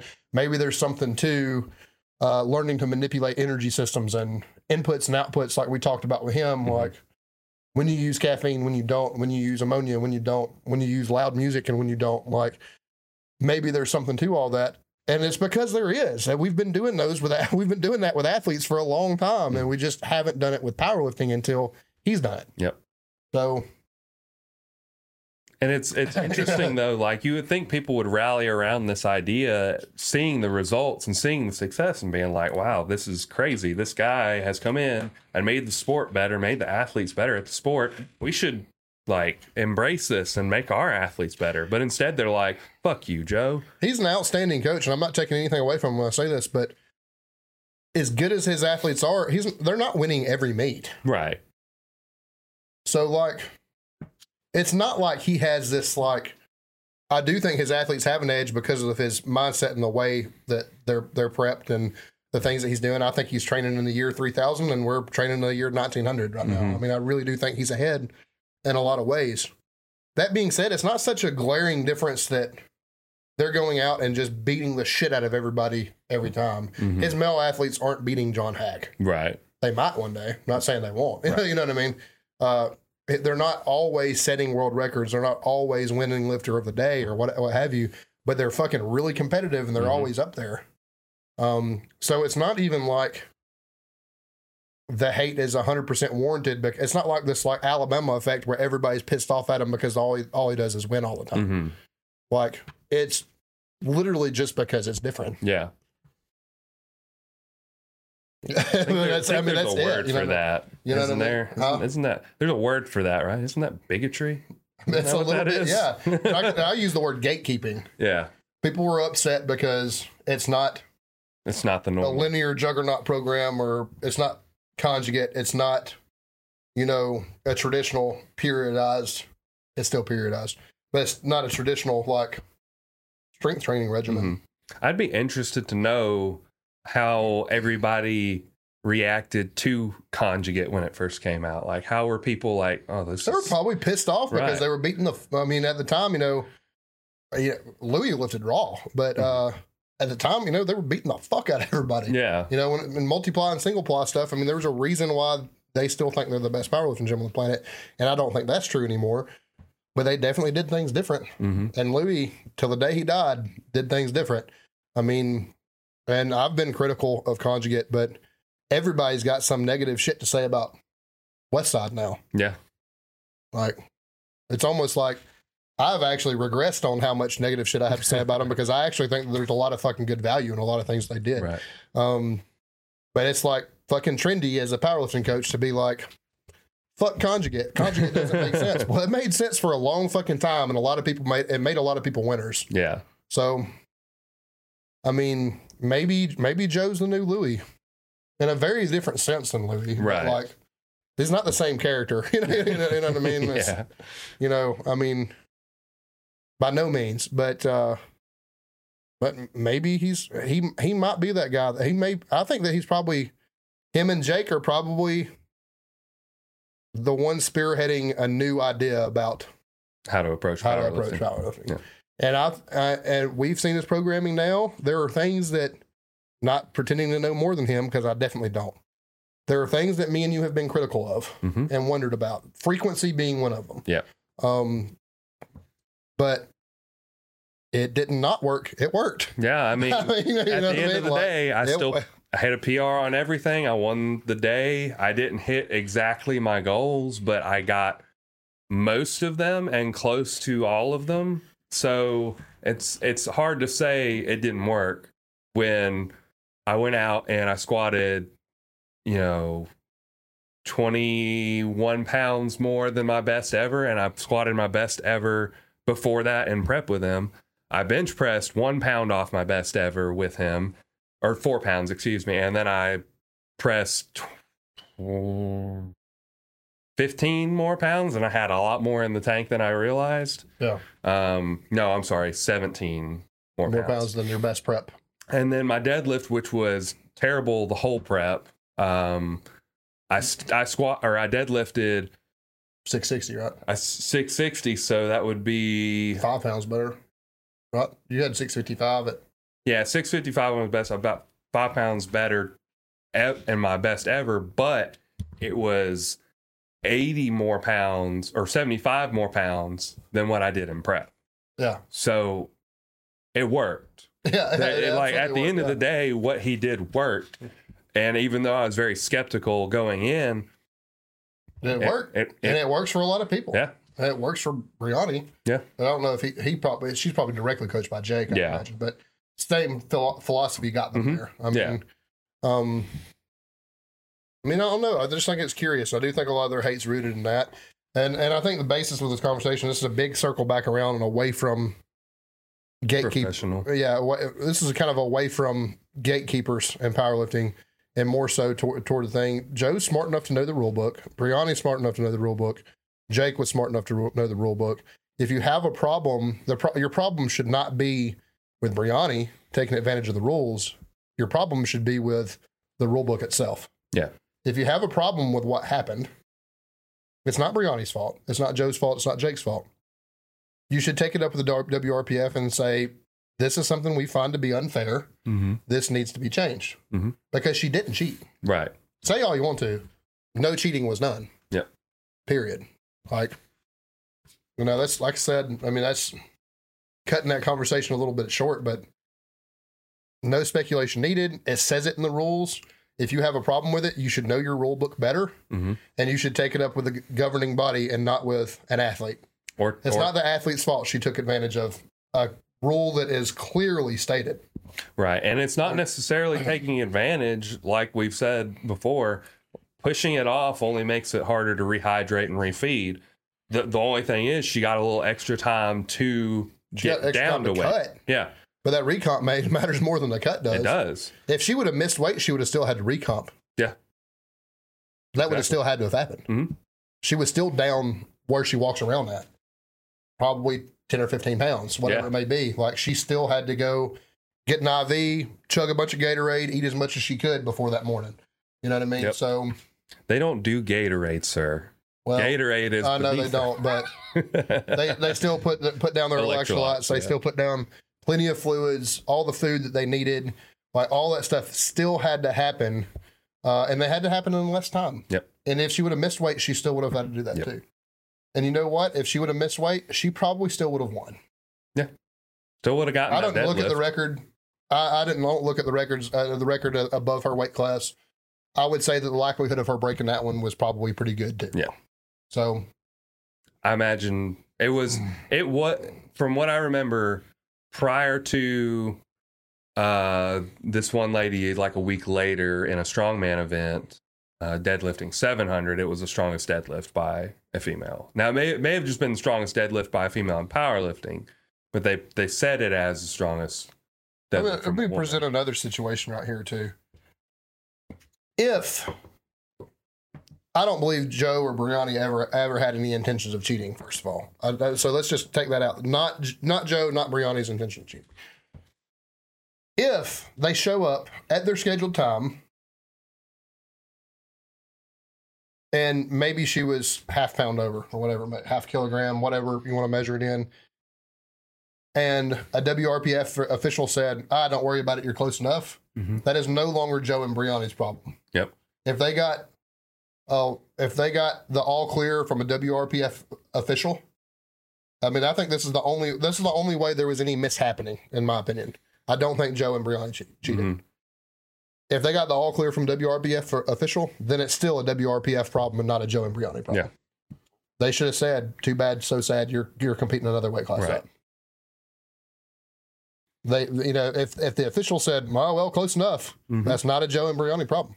You can be up in arms about it, be as pissed off as you want to about it, but as a WRPF has swindled that weight class problem.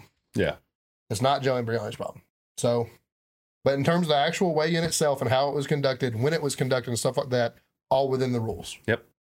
If they got some type of fucking grace from a WRPF official, then it is still not their fucking problem. Yep. It's the WRPF's problem. At the end of the day, all these things that we're saying it's not their fault. Like, they did not cheat. Yeah, like I said, if you have an issue with anything, take it up with the WRPF. Yep. I mean, the powerlifting community is much, much smaller than it looks. Like, enough people speak up about it and email the WRPF and say this rule is bullshit, they will look at it. Yep. They may not change it, but they'll look at it and they'll probably look at it seriously. But it is, again, it's not a Joe and Brianni or Jake problem. It's not. If that happens to one of my athletes and they get, I'll be honest with you, it happened to me at an SPF meet. I was competing at 159, weighed in at 260. Jesse says, close enough. Yeah, you can take your hoodie off, kick your shoes off, and you'll be under it. We ain't worried about that. 1 pound, 259. Yeah. Waved it off. If that happens, that's not the athlete's fault. Yeah. Period. Yeah. The athlete is just going in there and weighing in. And I wasn't competing for world records. Yeah. But that happened. You know what I mean? I could have stripped down and probably made weight. Truly. But like, I got on the scale, shoes, a hoodie on, gym shorts on, singlet under everything, and I was a pound over. Well, they didn't take the time to re-weigh me. Right. That would have been the fair thing to do. They waved it off and said, close enough. Yeah. At that point, that's the problem. That's a problem with the organization. So take it or leave it. Yep. And just kind of bringing this back to a smaller level and just talking about like people and toxicity and stuff. Just like locally, I felt like locally, it didn't really exist. I felt like it was at scale, like a larger problem. Like you didn't see it so much, like in your state. It was more of just like people spread about, Yeah. But the fact that it's local is what gets me. That this toxicity is local, and I just don't understand that. Especially like when you think about all the, like what we really want. We've only got. Like what, Juwan and Ron? Juwan, Ron, and I honestly think I would include Eugene Perry in that conversation. Yeah. Because, I mean, Eugene, he may have not done anything yet, but if you follow that guy's prep, if you've seen him compete, that guy absolutely is 100% capable of world-class total. Yeah. So we have 3, Perseus before he retired. Yeah. If Oldham was going to do it, he would have done it by now. No offense to him. I think the guy's probably great. But you have those 3 currently competing that are real threats to national and world records. You know what I mean? So we got 3 people that are at this level. Why are we fighting with each other instead of trying to reach that level that they're at? Yeah. Why aren't we trying? They're best them. Not to say that they can. I wouldn't. I don't think I'm ever going to best them. But like. Those are 3 men that would be happy to see you do it. Yeah. Like, they're not going to root against you. Those are 3 good men. Like, they're real fucking good dudes. The only thing they're going to do is slap you on the ass and say, attaboy, like, we're proud of you, whatever, you know what I mean? But, the state, I don't know, maybe it's an Alabama thing because Alabama is we're not underrepresented because we're participating in the sport, right? The fact is, we have 3 athletes, male athletes. We're not including, there's some very good women here. We're not including the women. We have 3 athletes. California has a fucking 100. Right. Ohio has 100. The state of New York probably has 50. Texas probably has 200. That will kick your absolute fucking teeth in. And we have 3. Like, as a state, we're behind. Let's face it. So there's not a whole lot of room, in my opinion. You have 3 guys representing the entire fucking state for us. I mean, that's there's not a whole lot of room for any of us to talk shit, because unless you're Ron, Eugene, or Jawan, you really ain't swinging a big enough dick to open your mouth. Yeah, you're really not. I mean, and we should all be rooting for them because they are hometown heroes. We should also be doing our best to try to keep up with try to level the playing field with the rest of these guys. I do think Alabama being a little bit behind. We're a state that's it's a very, very big football and baseball state. And I think a lot of our big athletes are still chasing other things that aren't powerlifting. Right. To be completely honest. But, we're not in a position we should all be trying to get better together, because we're not represented on the national stage like other states are. Yeah. I can name, just off the top of my head, amazing athletes out of California. Just like, I probably can't name them all, but where we just named 3 here, I could probably name 50 in California. Right. Off the top of my head. Yeah. You know what I mean? Like, we're not, it's still, we're kind of still babies in the world of powerlifting. How many guys in Alabama total 2,000 pounds outside of Jawan? I don't know. Perseus did it when he was still doing it. Like, I don't think Oldham does. I don't know. Eugene could and Ron could. I don't think they have yet. Like, we're talking about there's people in this nation that they're working on 2,500. Yeah, you know what I mean. Like, not to cut those guys down, because they're obviously, Jawan's small. And they're fucking incredible athletes.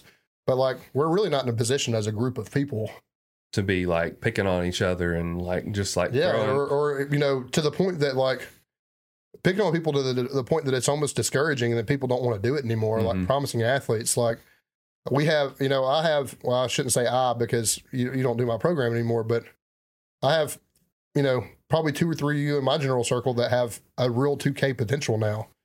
Like, we don't need to discourage y'all from attempting to reach that. You know what I mean? Like, for the state of Alabama and the status of powerlifting in the state, we need more people like y'all to continue and to not give up. Like, we don't need to be talking people out of it. There's some young guns that I know a younger generation don't have the same mindset that we do. They still think it's fun to talk shit. And I think, I've said it before, I think some of that stuff's good for powerlifting. Not to the point that it's just fucking discouraging, though. Right. I think you should be able to look at another man and say, I'm going to whoop your ass today. But I don't know that I never want to beat somebody at their worst. I want to beat somebody at their best. Yeah. Like, I don't want, I want you to be as good as you can be when I beat you, and vice versa. That should be the expectation. And if, we're also small enough, represented little enough that if somebody does beat you, you should be rooting for them to go compete on a national level and maybe at a world level, because they're representing us as a whole. Yeah. I mean, they are. Like, you shouldn't just. It would be, I'm not ever going to be in their weight class, but I'd be honored to have my ass kicked by Jawan Garrison. Right. you know what I mean? Like, it'd be fun to compete in the same weight class and the same platform stage, just to shake the man's hand and say good job. You know what I mean? Like, there's not a whole lot of reason. And I know there's, you're comparing totals, like, there's other, 275s and 308s that I would, probably compete more directly with. I can think of a couple off the top of my head. I would love to beat them, and I would love to beat them badly. I don't want them to quit. Right. I don't think that they're bad people. I don't think there's anything wrong with their training philosophy. I don't want them to get hurt. I don't want, like I said, them to quit powerlifting or to be so discouraged that they don't want to do it anymore. I don't really want to talk shit to them. On game day, yeah, I want to beat the fuck out of them. You know what I mean? But, like, maybe in the instance that they can rally and the next time they push me a little bit more, maybe they beat the fuck out of me. I don't know. That's how you get better, and that's healthy. I don't want to be toxic about it. Yeah, you know I think that's the key. There's nothing wrong with competition, but toxic competition. Everybody's training philosophy is going to be different because it's very individual, based on not only based on your coach's philosophy, but on based on what's new to you. You can shit on people all you want to, but what works for Nathan doesn't work for me, doesn't work for the next person down the line. Some people are just going to do shit different. There's not a whole lot of reason to gatekeep. I mean, you know, in terms of you young guns, if you don't like getting your teeth kicked in by, if you're 20 and don't like getting your teeth kicked in by a 30-year-old, fucking train harder. Or smarter. Or smarter. Or eat better. Or learn more. Or get a better coach. Or go outside your realm and maybe talk to the guy. Maybe if you're 20, talk to the 30-year-old that just kicked your teeth in and ask them how they got there. Right. More than likely, it's keeping their fucking mouth shut and training and grinding it out, and you know, doing what's required of you. You know what I mean? There's not a whole lot of reason to be that way. Do I want to be the best team in Alabama? Yeah, I want that for my athletes. I want that for myself. Do I want to be the best I can be? Yeah, but none of that means shit if everybody else in the state gives up, and it doesn't mean shit if my peers are hurt. It doesn't mean shit if powerlifting as a whole in the state of Alabama isn't growing. I mean, I think based on the turnout at some of these lifts, the USPA thing has really turned a lot of people off because, you know, just a year ago, your meet that you just competed in was maxed out. I don't know if it was maxed out, but there was at least 40 or 50. Day. 40 or 50 It was still a full day. Yeah. You know, Joey just competed in one in Tennessee that was 10 or 15 lifters too. Like looks like there's like some drop off. I don't know if that's why. It could also be there's just a lot to choose from now. There's more options now in terms of federations. I think it's a newer federation that also not just compete UPSC. I think or UPC or something like that. It was something like that. United States Powerlifting Coalition or some shit like USPC. that. Like, yeah. Like there's more options and stuff, but like it doesn't serve you to take time out of your day to dump on somebody else. I will tell you this too. There are plenty of us and plenty of lifters better than me, but I am like this. Some of us got into this for our own hate of self and how little we appreciate and respect ourselves. Some of us are very, very negatively motivated, and you should probably shut the fuck up. I mean, honest to God, there are better lifters, much better than me that are negatively motivated too. But I'm definitely somebody. Tell me I fucking can't, and I absolutely fucking will. Like I will die trying. One or the other. That is 100%. You want to motivate me? Tell me I fucking won't. Like, and there's people that are plenty enough better than me that absolutely will kick your ass the moment you say, right, you'll fuck around and you will absolutely fucking find out. Like you just need to stay in your lane and just fucking train. Yeah. At the end of the day, I guess my whole thing is, and this is the way I approach every meet. I'm not there. And truthfully, like I'm not there when I compete. I'm not there to necessarily make friends or like be like the nice guy to everybody. I'm there focused. I'm doing my thing. But you're not going out of your way to be an asshole. No, I'm not. I'm going to help people loading and unloading. I'm going to help people like spotting. I'm going to like, if someone comes to me and asks me a question, I'm going to do my best to answer it. You got 10 people on a damn combo rack trying to get warmed up for their flight. Me and you experienced it last year, same meet. We had people back there that didn't want to fucking help people load up for warm-ups. So I'm one coach. Like I'm not fucking loading every side for every fucking lifter. Yep. Like, not to say that I won't help everybody. I'll absolutely do that. But like, if you're back there and you're not being handled, that's one less. I don't need the asshole that's not willing to warm up with everybody else and help out and stuff like that. Like that's part of powerlifting. Yeah. Like community. You want to fucking sulk and sit in a corner because you don't like the guy you're lifting against and you don't want to have to warm up with him. Too fucking bad, dude. Like if you got two racks, go to the next one over. But like, that's all you got. And if the most one rack, the best situation in these local meets, we have 3 warm-up racks. Yeah. Absolute best. I've never been to one that had 3. Exactly. Most of them have 1 or 2. Yeah. Like, dude, just help out. Get your head out of your ass and just like fucking throw a plate on there. Like, you're all in the same weight class. It's going to be similar. If you're in the same flight, weights are similar. Like, jump in there, fucking warm up. Like, get your head out of your butt. You know what I mean? Like, I've dealt with that more than I would like. Yeah. And it's just like, unfortunate that people have that attitude. I've said it before, but more often than not, and we did have a case of somebody pretty decent talking shit recently. More often than not, though, attitudes like that come from beneath you and not from at your level or above you. Yeah. Very seldom is somebody as good as you or better than you going to shit on you and your day and your method of training and stuff like that. It just doesn't serve them to go out of their way if they total 1,800 pounds to talk down to somebody that totals 15. Yeah. It's always just somebody who's not as good as you, who wants to come up and like throw you off your game. Like this guy totals 14, you total 15. Like, this guy is just going to be an asshole to be an asshole. Like, he went over to the fucking flight list and saw you were opening up with fucking 20 more kilograms than him. He's got his fucking panties in a wad. Like, thought it was going to be an easy day. Like, sometimes you have to fight to win. I don't know what to fucking tell you. Like, I mean, I don't know. I don't want to sound like an old man, but it does seem like a younger generation is more guilty of this than our generation. It kind of does. Now that's not to say there aren't outliers in everything. While I think he's funny sometimes, and I have laughed at him, and I think he's one of the best powerlifters on the planet right now. Like, you have characters like Derek Thistlewaite, who's an awesome powerlifter, and he's coached by one of the greatest coaches on the planet.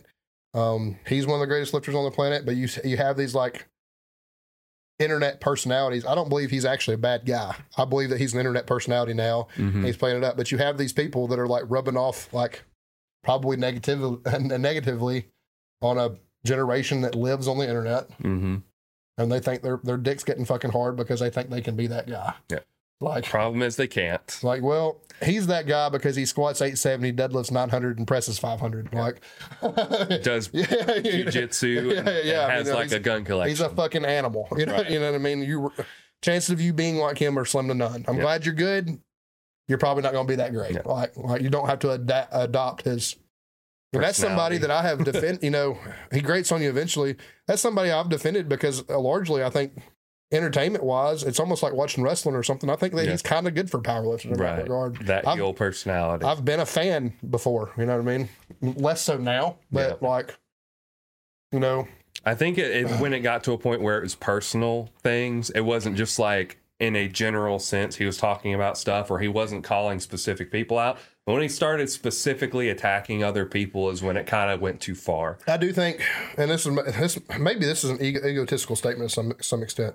I do think that we have targets on our backs, being from a smaller town, a smaller talent pool, less equipment, and we're going and winning. I think that we are starting, and I say we as a whole, as a team. And again, I know you're not coached by me anymore, but you think about like you and Austin and people that are, and some of my girls that get some of this heat. I think people are a little bit annoyed that the fucking rednecks from Coleman, Alabama are going and kicking their fucking teeth in. I mean, I really do think that's some of it. But again, you're still not getting that from people that matter in a sport. Right. Like, Ron don't care that we're doing good. Yeah. Well, he's probably happy for us. He's probably just, you know what I mean? Back there fist bumping. You know, other coaches around the state aren't upset that we're doing good, but I do think that there's probably some individuals that just don't like us. You know, it's fine. Like, we have to train on commercial gym equipment. You know what I mean? We're getting our first deadlift bar this week. Yeah. You know what I mean? We pull on stiff bars all the time. You know what I mean? Like, I'm so excited. We got shit like that happening, dude. Like, we don't lift on calibrated plates. We don't even have competition collars. Yep. We don't have a combo rack. Don't have kilo plates. We're dumb rednecks who can't count in kilos. We're pretty well literally lifting on pig iron all the time. Yep. One plate may weigh 43 pounds. The next plate might weigh 47. Like, I mean, and we're going and we're winning. We're not winning regularly at a national level yet, although I do have a world champion now. But we're going, and we're at the very least, we're a thorn in people's side, and we're making people think about us. And I do think that's probably the reason for some heat too. Yeah. For us. I think so too. It's fun. It's fun. I think it boils down to, like, we don't have the best stuff. We don't have the best facilities. We don't have there's a lot of stuff that we could get better if we had, but we have what I believe to be a rock solid foundation, a good philosophy around training, around diet, good community that wants to, like, everyone to push to be harder. Like me and Austin, like, back always, like, talking shit, but it's healthy. Right. When we talk shit, it's usually like, you know, like I say straps on all of his deadlift videos that he pulls in straps, because I'm like, fuck your straps, lift with your bare hands.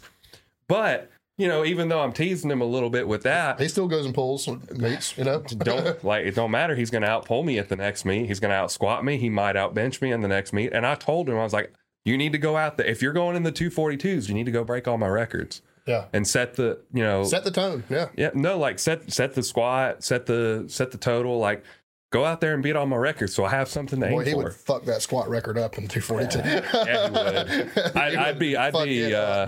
I'd be. He's gonna rap though. I don't know if you. Oh, he's gonna rap. He's been rapping in practice and stuff. So I saw he was rapping. I didn't know if he was gonna stay in raps. I think I have this month. I think, well, not this month, but this block. I think I have the heaviest triple of his powerlifting career program. So, that'll be fun. I think he has a triple at like 590 or 600 or something like that. So. Now, I don't even know if it's going to drop to 242, but that's the kind of, like, you do it, like, that's the relationship that we share, is like even though we talk a little bit of shit, like, in the DMs, they'll give me a reason to step it up. Yeah, in the DMs, we're always like patting each other on the back, like, man, you're killing it, you're doing great. I mean, he has spread all these, I'm going to call them rumors about me all over the garage, just like how I'm the powerlifting god of Alabama. Like, I'm not. I'm barely, like, intermediate. Like, I'm okay at it, but, like, I've got a lot of work to do. I've got a lot to go. Me and you got to have a squat before we can talk too much shit. Yeah. Like, I mean, that, or our deadlift and bench are going to have to be astronomical. Something's going to have to happen, but we ain't there yet. Right. Regardless. But, I mean, I don't know. I do think, I know I have some opinions about it, but I mean, I'm always just happy to see everybody. There's a team in Alabama that grates on me more than other teams do. But everybody in that team that I've met and know personally are great fucking people. Right.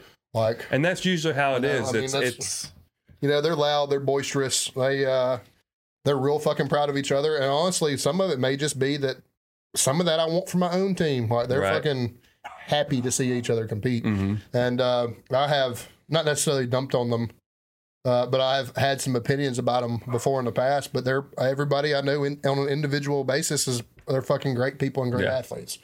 I mean, I'm happy from an individual standpoint that they're doing so well, and it's you know, they are fun to watch. Or some of this, I think it's good for powerlifting. Yeah. You know, do they chat my ass sometimes?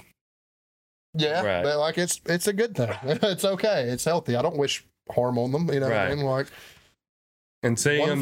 Here's the thing. Like, even if it's kind of like, man, you know, I don't like these guys, or for whatever reason, you can still respect the work they did. You can still be respectful to them. Like, you don't have to go out there and talk shit to them. You can just be like, you know, I don't really like you, but you did great. Like, yeah, I mean, and you don't have to say it, but, you know, just like have that mutual respect, human decency. The coach isn't super approachable, but if he was a little bit more approachable, and maybe I just need to know him better, I would like to know what he does. Again, I think it's a symptom of a talent pool. Right. I'm dealing with a bunch of crackers that lift hay bales on the weekends and, you know, never been in the gym in their life most of the time, and I'm trying to turn them into something, and they have real athletes in those bigger metropolitan areas. But, you know, I'm sure that there's plenty for me to learn from him. I can't think of too many people that I haven't learned something from. Yep. Even if somebody is a worse coach than me or a newer athlete than me or anything like that, music was the same way. If you'll shut up and listen, you can learn something from anybody. Yeah. Like, it might not be just super profound and super, like, groundbreaking or anything like that, but if you'll shut up and listen, you can learn something from anybody that you're willing to listen to. Yeah. Sometimes it may be what not to do. Yeah. But knowledge is knowledge. You know what I mean? Regardless of what it may be. Something may just be as simple as just an experience they had that makes you think about something else. You can look at somebody and say, hey, they train this way. Maybe that's not the way we should train. Right. And that's still, if you've gained knowledge, that's still a positive thing. Yeah. They may be really great at something and have, a certain accessory that they really believe in that's jump their bench press up. Maybe you need to know about it. Yeah. Like, you can learn something from anybody, man. I mean, it is what it is. So there's no reason to be hateful or Mm-hmm. it is what it is. Another thing I'd like to say about some shit talking that happened on the internet is, I just want to remind the kids at home that drug tested does not mean what? Drug free. Drug tested does not mean drug free. So y'all bear that in mind. Mm-hmm. Yeah, there's a lot. I feel like in Alabama specifically, there's a lot of that. I mean, it's probably in most places. Like, let's be honest, there's not a ton. Like the athletes that are approached by WADA all the time, probably. Like, yeah, like Jesus Olivares is not going to get around it more than likely. You know what I mean? Heather Connor, Jessica Bettner. They're not people that are going to get around it. Yeah, because they're constantly being bothered by WADA. Yeah, but local, state levels. Yeah, even some lower level national events, probably beatable. Yeah, I mean, it is what it is. I think Joey was telling me that they didn't make you drug test for a state record. It was only the top 1%. Yeah, it's nearly the top like 5% of the 5%. Yeah, I feel like he said 1%, but maybe it was 5%. I think it's typically top 5, but small meet like his, it was probably only 2 or 3 people. Yeah. So I mean, it is what it is. He was clean anyway, but right. I mean, it didn't matter. But it is interesting that they were just like, oh, we don't care if you broke the state record or not. You don't have to. I had one fail and was banned from. Yeah. So, in that particular federation, me and him both got banned. Yeah. So, it is what it is. That was something. It was shouldn't have been shocking to me, but at the time it was. So that's all I gotta say. Well, but I mean, all I gotta say is piss on that federation anyway. I ain't fucking. Yeah, they're not worth. Not worth shit anyway. Yeah, absolutely. But bringing it all back together, or bringing it all back around. Just to summarize, just don't be a dick. Yeah, don't. There's just not a lot of space for it. Just be nice. I mean, like, you also don't know what an individual is going through away from powerlifting and why they started powerlifting. Mm-hmm. I mean, me and Nathan both started powerlifting to keep from eating a bullet. Yep. We don't really. While we're better than that now, a new lifter, depending on why they got into it or what they're looking for out of it or something like that, they don't really need to hear a lot of negativity because you might be doing serious damage to somebody that's already seriously damaged. Yeah. And that's very true. Just the human side of it is it healthy to tie your self-esteem to powerlifting? It absolutely is not. We did talk about that with Joe. We as people are more than powerlifters. That's not the only way we identify, but there's a good portion of us that got into it for self-esteem, mental health issues, stuff like that. I'm about half and half. Some days I'm in there for self-esteem and an ego boost, and other days I'm in there to come as close to killing myself as I possibly can without actually fucking dying. Yeah. You know what I mean? Like, so there's like, you just have to be careful with people because there's people. I've been accused of being fragile before, emotionally. Mm-hmm. You can say what you want to about that, but there are people that are more fragile than me emotionally, and you just don't know why people have started their health journey, and they may have landed on powerlifting because that's just the brand of fitness that they enjoy. Mm-hmm. Same way people might land on running 5Ks or doing CrossFit. It might just be what helps them get through the day. And it could be their friends. Their friends are into it. They have a community that supports them. Like, that could be all it is. Like, it could be really, really simple, and they could just think it's fun, and there's no ego itself or self-esteem attached to it. But, a lot of us, especially some of us that are overweight, like I've been my whole life, it is to rectify some mental health issues, and stuff like that. So, you just don't know why somebody starts a sport, and the negativity is more damaging to those of us who are more emotionally fragile than you probably realize. Yeah. So, I think that's a good end to that conversation. Just think about other people before you speak. Yep. That's all it takes. Dad jokes. That was a little heavy. Yeah, dad jokes. I got one right off the cuff. For it. I bought a pair of shoes from a drug dealer. I don't know what he laced them with, but I've been tripping all day. I saw that one recently. I probably saved that one because I was like, that's a really good one. That was a good one. What did the hat say to the scarf? I read this one today, but I forgot. Now go ahead. I'll hang around here, but you go on ahead. So dumb. My son asked if I was named after my dad. I said, of course I was. He was born many years before me. I keep on asking people what the lowest rank in the Army is, but every time I ask, they say it's private. Damn it. I'm going to try and find one more. That's the one you just told. Oh, this is a great one. I get in trouble if Desi hears this. Uh-oh. I got my wife a metal detector as a present, but she didn't like it, which is really strange because she always likes to dig things up from the past. Oh. That's the last one I'm going to say because I'm going to get in trouble. Oh, well, that's the day then. You guys rate us 5 stars on Spotify and Apple, wherever you listen. Mm-hmm. Give us a follow at Coleman_Barbell and at Nathan Skedios, at Sip It and Rip It. Sip it in. And Rip It, yep. Not and. Redneck version, Sip It and Rip It. Just like I said it. And then YouTube, yep, if you want to watch us. For whatever reason. We just kind of just stand here and look at each other. We're both big, ugly, and hairy. You probably don't want to watch, to be honest with you. Although some of our jokes, maybe our facial expressions would provide some context. Yeah, that's true. To the heavy eye rolls we give each other. Because everyone's like, damn, do they really think that's funny? It's like, and yes, but no. What makes it funny is the fact that it's, in fact, not funny. Yeah, exactly. We're just that lame. The more not funny it is, the more it's like, ha! It's like, yeah. Heavy chuckle. All right, bye. That's not right. That's not how you end it. What do I say? Bye, y'all. Bye, y'all. Yeah, there you go.